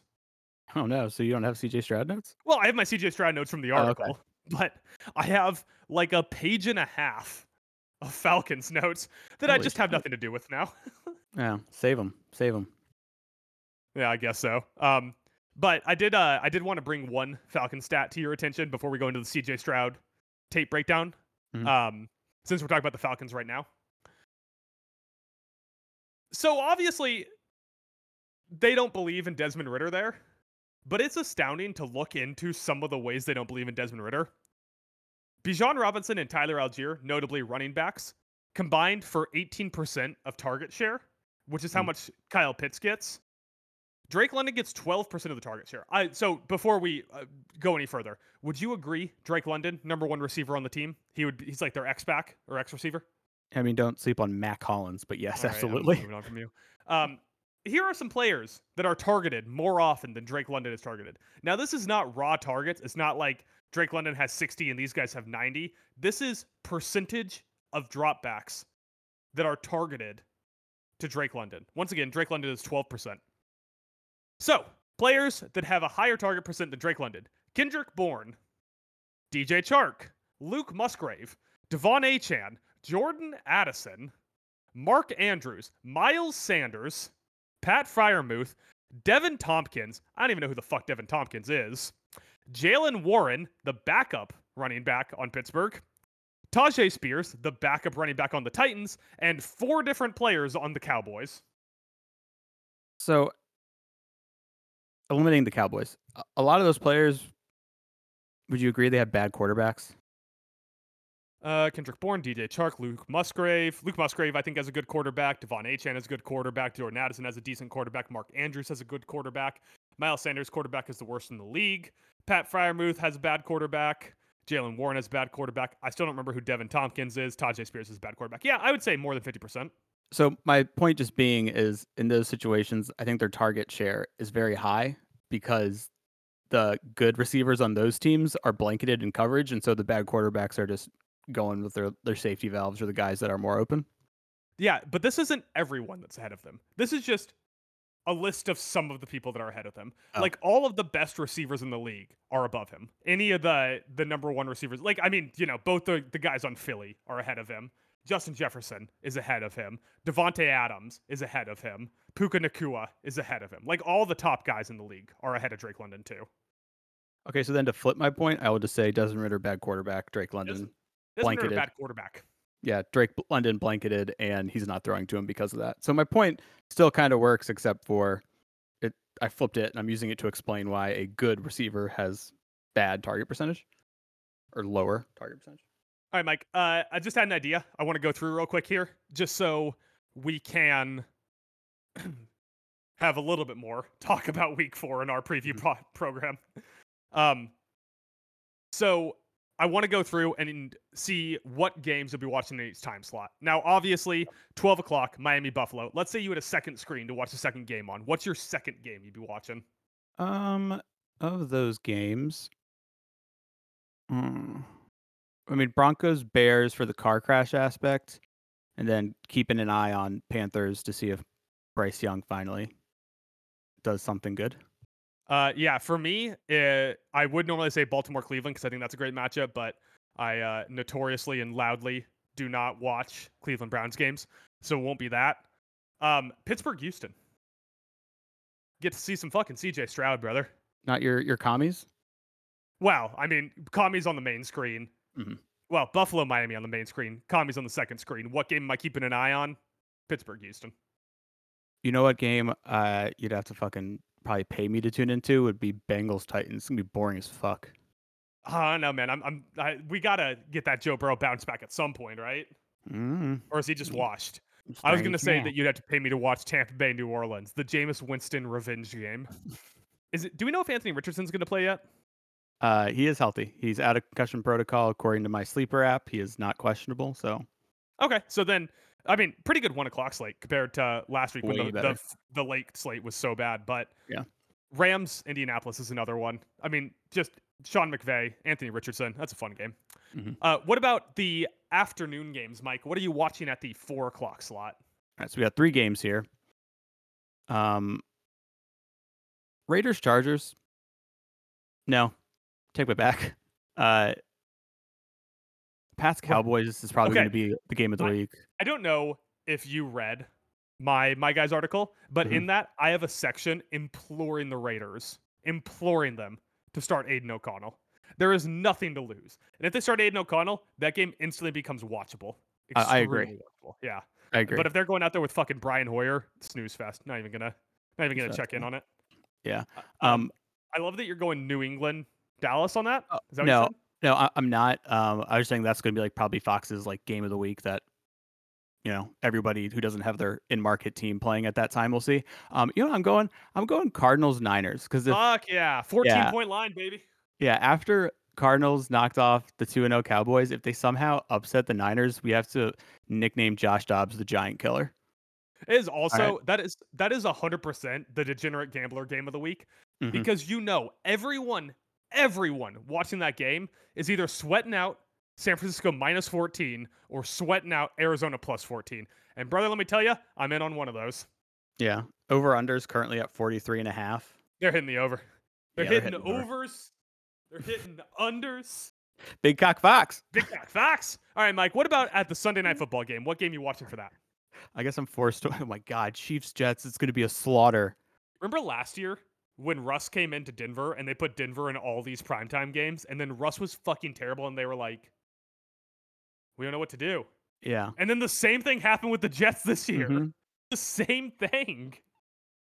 So I was going to say, how in the world is that only currently an 8.5-point line? But then I remember the Jets defense could, mitigate the damage. I will say, Kansas City is undefeated since Taylor Swift and Travis Kelce started dating. Oh my God. I hate you. All right, Mike, and last but not least, any thoughts on why they made Seattle, New York Giants a primetime game? I guess it made more sense before the season started. Yeah, 2 playoff teams. I think this is a litmus test because, oh no, never mind. Giants fucking suck. Never mind. I was gonna say this might be like a litmus test of if the Giants are gonna be okay, but they're not gonna be okay.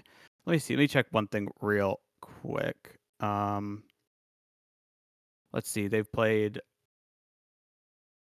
So the 2 teams they got bodied by were the Cowboys and the Niners.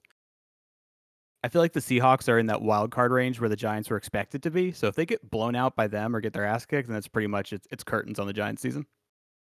Yeah, I kind of want Dabble to go fucking weird on this one.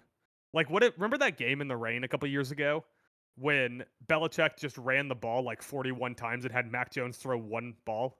Oh, that was that super like windy game in Buffalo. Yeah, but it was like 2 seasons ago, right? Yeah. Yeah, I kind of want Dabble to do that. Like, what if Daniel Jones runs the ball 31 times? That's kind of what I want to see out of this game. What's Saquon's status? I think he's out. He's out again. He's out. He's out. Yeah. So I mean, get a lot of Eric Gray. Let's go. All right, Mike. How about we hit some film review here? Let's talk about the Stroudmeister General. Let's do it. So overlooked. It's sad. CJ Strong bad. Mm-hmm. Trogdor. All right, Mike. CJ Stroud, number 1 quarterback taken off the board. If you use my sliding scale of good quarterbacks, taken out of Ohio State. Wide receiver room. I was looking into this because I never know college. This wide receiver room was fucking insane, man. I want Houston to lose enough games to somehow end up with Marvin Harrison Jr. and just run that back. Yeah, I'm trying to remember which wide receiver it was. That's on my transfer portal team offense. Who I pointed out that he originally committed and played at Ohio State, but they had like an unreal like wide receiver room. Because I even said Garrett Wilson, Marvin Harrison Jr., and someone else that were there at the same time. It was It was Garrett Wilson, Chris Olave, and Jackson Smith and Jigba were all there. And Marvin Harrison Jr. No, it was prior Marvin Harrison Jr. No, I was looking into it. Like maybe he wasn't their number 1 receiver at the time, but maybe he just overlapped with Jackson Smith and Jigba. Yeah, he did overlap with Jackson Smith and Jigba. Yeah, because I pointed out I was like, yes, they had all 3 of those receivers and did not win a college football title along with CJ Stroud. It was on freaking real. But anyway, go ahead. All right, Mike. So I kind of want to go 2 areas with this. Like I said, I watched a shitload of Stroud film this week, and like what I'm seeing. But since we don't have all the time in the world and can't break down the money details, we can't get in the Gruden grinder, really grind it out, grind that milk and cheese, and send really uncomfortably bad texts and emails that later get us fired. Mm-hmm. So I kind of want to talk about what's going right and what's going wrong. Okay. I also, Mike, if you wouldn't mind pulling up my Guys Week 3 article, there is a clip in there that I would like you to watch. I actually might have sent it to you on here. Hold on, let me see. Oh yeah. No, never mind. Here, let me see if I can just upload it. If I can just upload it into the chat, then no reason to. I already got your My Guys article up, brother. I'm uploading it in the chat as we speak, brother. So there's a clip under the CJ Stroud headline that it's worth playing that clip. Like there's a picture and then right below it's a clip. I'm watching it right now. So if you scroll back up to the picture, you'll see where he starts his throwing motion there. Mm-hmm. Tank Dell is covered and hasn't broken outside yet. Yeah. Like, there is something to be said about the way that CJ Stroud, 3 games into his professional football career, is throwing with just insane anticipation. I mean, like a quarter of a tier below Aaron Rodgers' anticipation. Like, he knows this playbook inside and out is my takeaway. He knows when people are going to be in their breaks. He knows from his pre-snap reads where he's going with the ball. And beyond that, because he knows where he's going, he is so good at moving the defense with his eyes already. There was a play, I think against the Ravens, where they had Devin Singletary run out into the flat, and they had Nico Collins run like a post. And I guess from whatever he saw pre-snap, he knew he was going to Nico Collins. But there's a moment right before he throws where he just shifts his body to the right, looks over at the flat, linebackers move in, and then he just throws it right in the spot the linebacker was before to Nico Collins for a first down. Yeah, and I feel like that is a thing you have to be able to do. It's like one of the parts of the bar you're going to have to meet to succeed in the NFL are those timing throws to get the ball there when the receiver is going to get open. Very often we see struggling young quarterbacks or bad quarterbacks that throw the ball late because they're waiting for the wide receiver to get open. And then by the time the ball gets there, the defender has adjusted and has caught up. Yeah, there was an interception last night where Jordan Love threw the ball into an empty spot, but the defender was waiting on it and jumps the route right as it comes in. I mean, it's just, that's the difference. Back and lift there, bud. That's the difference between being an NFL multi-year franchise quarterback and being a guy who plays backup on the Atlanta Falcons. It's the ability to know how to move a defense so you can throw into what you see as the soft spots in the zone. And that pass right there, I'm rewatching it right here just to make sure I kind of got. Yeah, that's about right. So one of the things I kind of looked at that is a very good sign for CJ Stroud is he's playing very well right now in the intermediate range, which is like your 10 to 19 yard range. He has an ADOT of 14.9, an adjusted completion percentage of 67.7, has not thrown any picks, and is currently the 11th ranked graded quarterback in that range. That's very good for a rookie QB to come in and really start working those depths of throws. Because a lot of deep passes will come. A lot of times rookie QBs can get scared and just really target the sub 10 range a lot. So just to piggyback off your stat you said there, you said he hasn't thrown a single pick in the intermediate range? Correct. CJ Stroud hasn't thrown a single pick. Oh, all season, yes. My bad. Yeah. CJ Stroud, as a NFL professional quarterback, has yet to throw an interception. And now, that streak can end at any time. Interceptions are not always the quarterback's fault, as we've seen with Dak Prescott. But CJ Stroud's only turnovers have come off of fumbles. He's throwing well, and he's playing very safe with the ball. And when you think about who's a supporting cast, like, they're solid players, right? Like, there's nothing against them. Their number one receiver, Nico Collins, who's breaking out this year. Calling it now. Early, maybe a little too early to say it for sure, but Nico Collins is looking great. Their Tank second Dell's receiver, Tank Dell is also, like, situationally, Tank Dell's been awesome. Their second receiver, Bobby Trees, solid veteran presence. Probably not the best guy in the world to be your second receiver anymore, but big Bobby Trees guys here. Talent Alone, the Bobby Trees podcast.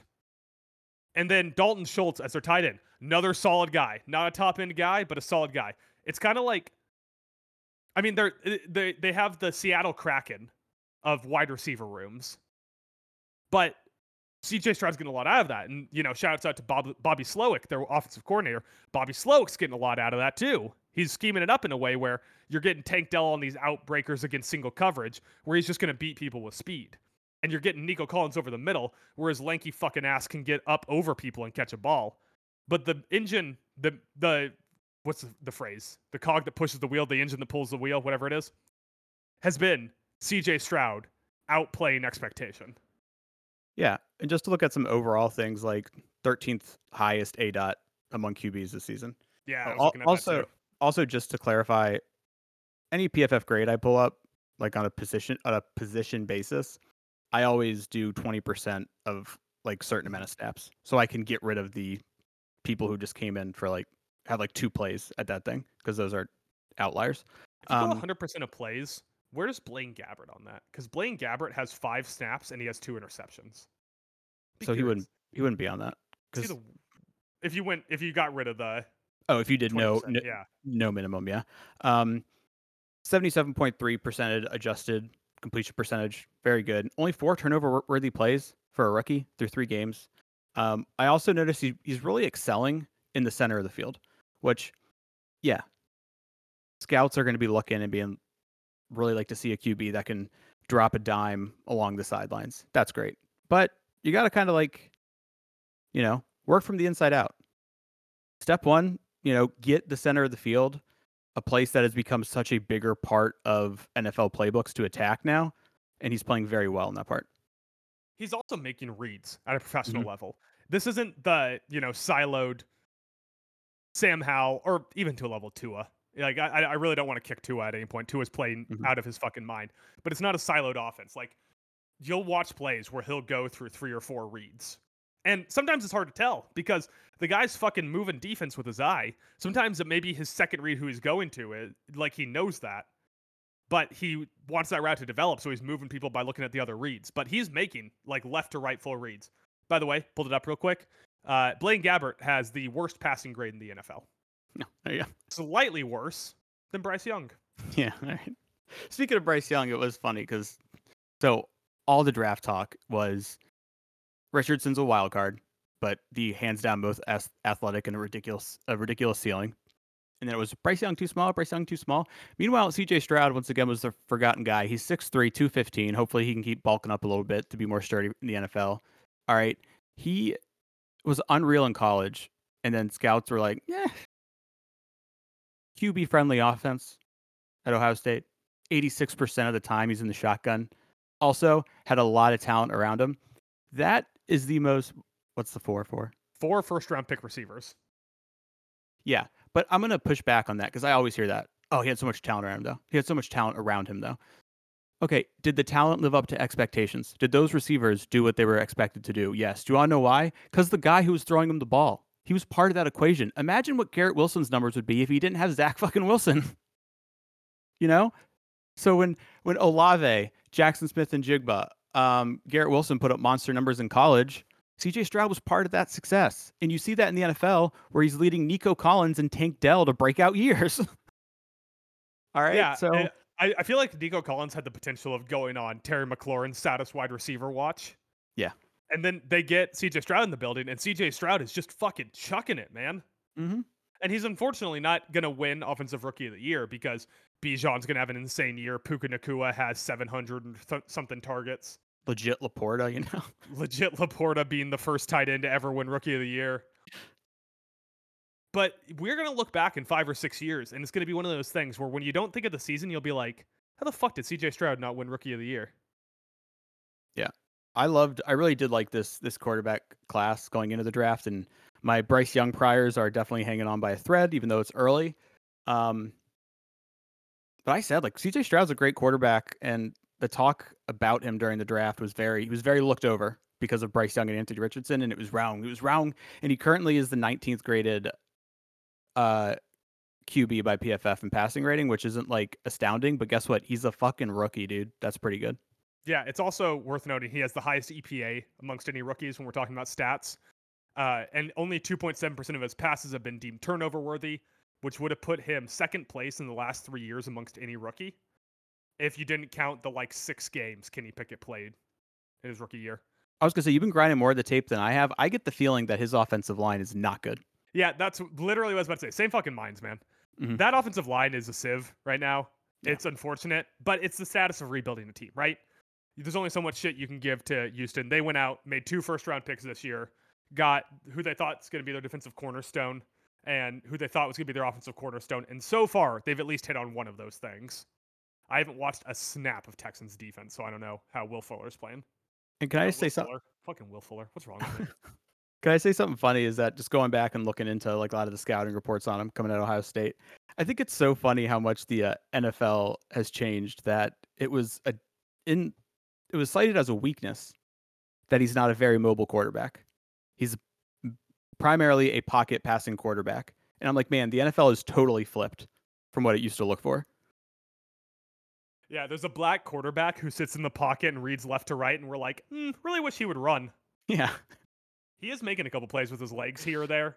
So he's not, Phillip Rivers, but he's nowhere near Justin Fields, Lamar Jackson, some of the other quarterbacks who make, he's not even, I was going to say not even Josh Allen. Josh Allen might actually lead the league over the last few years in yards per attempt as a quarterback. But he's never going to be a guy who's on third down, his first read's not there, and he runs for 8 yards for a first down. But on 4th and 2, when 3 reads are covered, he'll be a guy that picks up those 2 yards. Yeah, there's a difference between he doesn't do it and he can't do it. And I think in some of the situations he can, he won't do it if he doesn't really have to. Dude, he's just pre-injury Dak. That is who he is. He is. I agree. All right, Mike, did you have any other stats or anything? Under my what's going wrong, we already kind of hit it. It's the offensive line.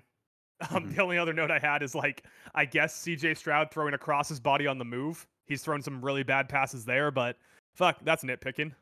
Yeah, I guess the last point I wanted to make was we go into this season, and because of the status of this team, I think a lot of people were thinking Dameon Pierce could end up being the most valuable player offensively. Not having a great year, and meanwhile, CJ Stroud has accounted for 43 first downs, which is 8th in the league.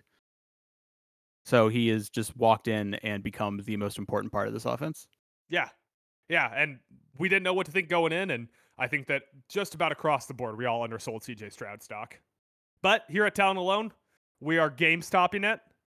We like that quarterback. I just like the quarterback, absolutely. Yeah. Come fucking talk to us, AOC. We'll have you on the podcast. You can grill us.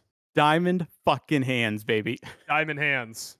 Is this what, am I doing the Shayna Baszler right now? No, you're doing the Diamond Dallas Page, actually. Oh, really? Yeah. What does Shayna Baszler do? How does she do it? It's a spade. There you go. Curl the thumbs to make a spade. I feel like we can never do it when we used to try to do this. It's not as easy as one would think. No. All right, Mike, let's make a fucking bet, eh? Hey, so we're gonna cook up this Falcons same game parlay, eh? Once again, those new to the podcast, the official talent loan team of the 2022-2023 season, which was last season, I meant the 2023-2024 season, is the Atlanta Falcons, currently sitting at 2-1, atop of the NFC South. Their only loss so far last week to Detroit. Is that right? Yeah, that was their first Quickly L. things. So, as such, we are cooking up same game parlay here, as we do every week. It's just for the people that haven't listened to before. Just let them think we do it every week. Yeah. All the time. Just don't go back and listen. All right, Mike. I have some notes here, but I want to get your initial temperature. What are you thinking right out the gate for this? I just figured we kind of wing it live. All right. You know, that's basically how I bet most of the time. Fucking doing it live. So let's go through some things here, similar to the CJ Stroud thing. What are the Falcons doing right, Mike? Running the ball. Running the fucking football. It is the only phase. I looked this up for the Jaguars too. It is the only phase on either of these teams that currently has a positive EPA per play. Wow. Is the Falcons' run game. So let's focus definitely on running. Follow that up, Mike. What are the Falcons doing wrong? Desmond Ridder. That is exact. Are you looking at my notes? No. I need you to see this. This is wild. Hacked into your notes. Running only phase you should play short pass. What are the Falcons doing wrong? Desmond Ridder, yes. Dude, Desmond Ridder's mind bad, melding. Okay. He's a bad player, okay? So let's whatever we do here, let's avoid betting on Desmond Ridder overs. Mm-hmm. So far I'm thinking what we should be looking at here are reception overs, running overs, Ridder unders. Okay. What let's follow that up, Mike. Let's talk about what the Jags are doing wrong, eh? So the Jags currently have a middling run defense. 15. To the top ball carriers each week. Week 1, they allowed 4.0 yards per carry to Anthony Richardson. It's a weird game. They held Deion Jackson to a really low total, but it's a weird game when you talk about running totals. Week 2, 5.8 yards per carry to Pacheco. Week 3, 4.7 yards a carry to Devin Singletary. I was going to say, and they are also, another thing they're not doing great is they're towards the bottom of the league at generating pressure.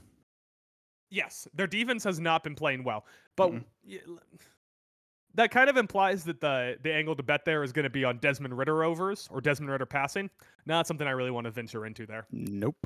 They are also doing a fucking terrible job of catching passes in bounds. So far on the year, Trevor Lawrence has lost 4 passing touchdowns to receivers catching the ball in bounds and then not getting their feet down. 4 touchdown passes have been outside of the end zone because of that. Like, receivers will catch the ball in bounds and won't toe tap, and it'll be ruled out of bounds. Zay Jones has 3 of those alone. They also, currently, Trevor Lawrence has a negative 2.8 completion percentage over expected, and that doesn't account for when it's the receiver's fault. It's just given situation, do they expect this to be a completion, yes or no? So, you can imagine that if those receivers had been catching the ball and landing in bounds, that Trevor Lawrence would have a much higher completion percentage over expected. They're also second place currently in drop percentage. So it's worth noting that at some point we will probably see positive regression on those stats. Maybe that's the angle to bet there. So maybe some Trevor Lawrence overs on passing yards, maybe Trevor Lawrence over 1.5 passing touchdowns. It's currently sitting at some number. I don't know. I think probably plus 115 for that number. So I'm not really sure because I don't really like too many Jags offensive overs just because, I mean, the Falcons defense is kind of middle of the league, above average, but the offensive line in Jacksonville's been playing really bad to start the year. Yeah, and they have some injuries across there. But what does that affect? Who's rushing the passer on Atlanta? That's true. They don't have a very good pass rush. So yeah.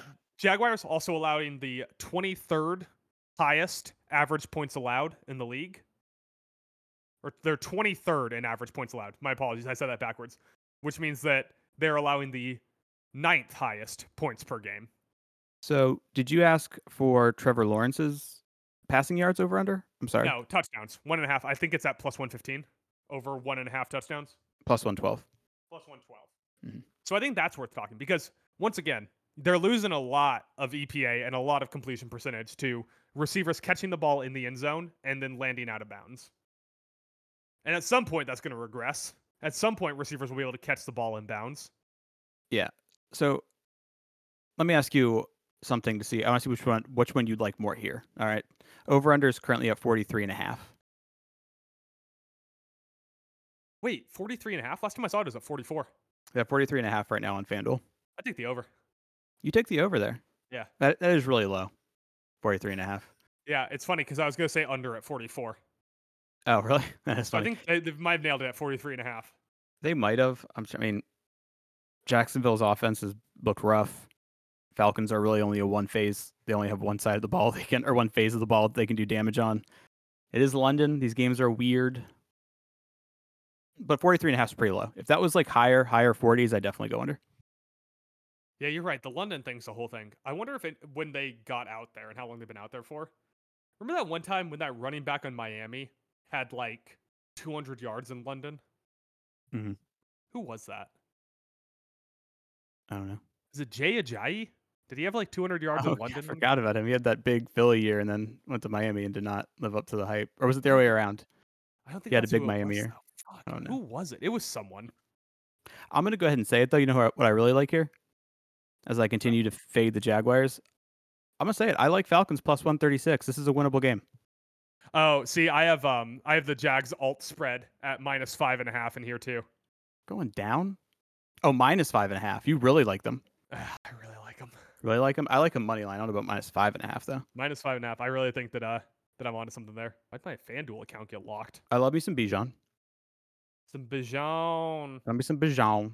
But I don't know if I love him at over under rushing yards is 64.5. That's a lot. Fuck. You and I are on completely opposite ends. So, Oh, okay. like I said, you're thinking Atlanta money line and thinking Bijan under 64.5. Not. I don't have- feel confident either way in that one. I have Jags alt spread to minus 5.5 and Bijan 70 plus yards. So I don't know if you're cooking up, if you're going to bet your own parlay on the one I'm betting, though.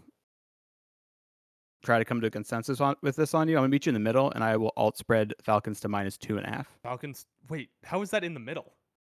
Because I wanted just money line. You wanted minus 5.5. I'm saying I will meet you in the middle and do Falcons minus 2.5. So instead of basically.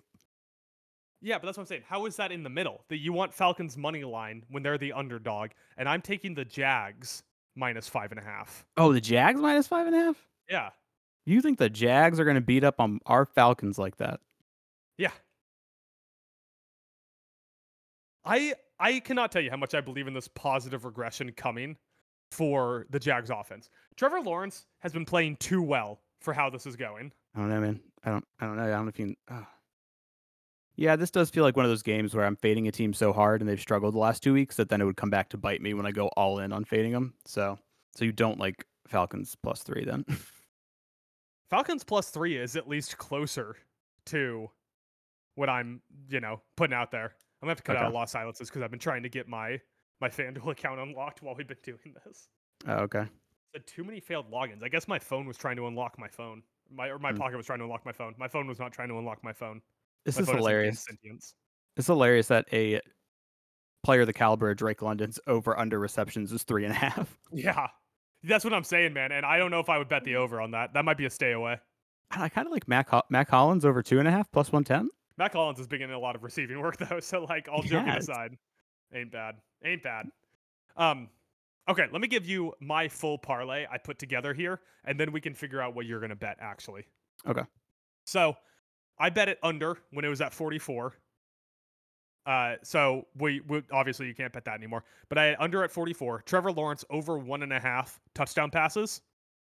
Jacksonville Jaguars minus 5.5 alt spread, and Bijan Robinson 70 plus rushing yards for a total of plus 2,910. All right, we're back. Short break there. We had a short fantasy hockey meeting we had to do. We're back now. I just read off my same game parlay just in case. Yes, I did. What are you talking about? You didn't finish it. You only said one leg, didn't you?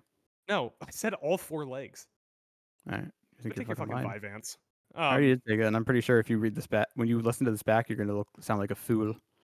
So I took the under when it was at 44.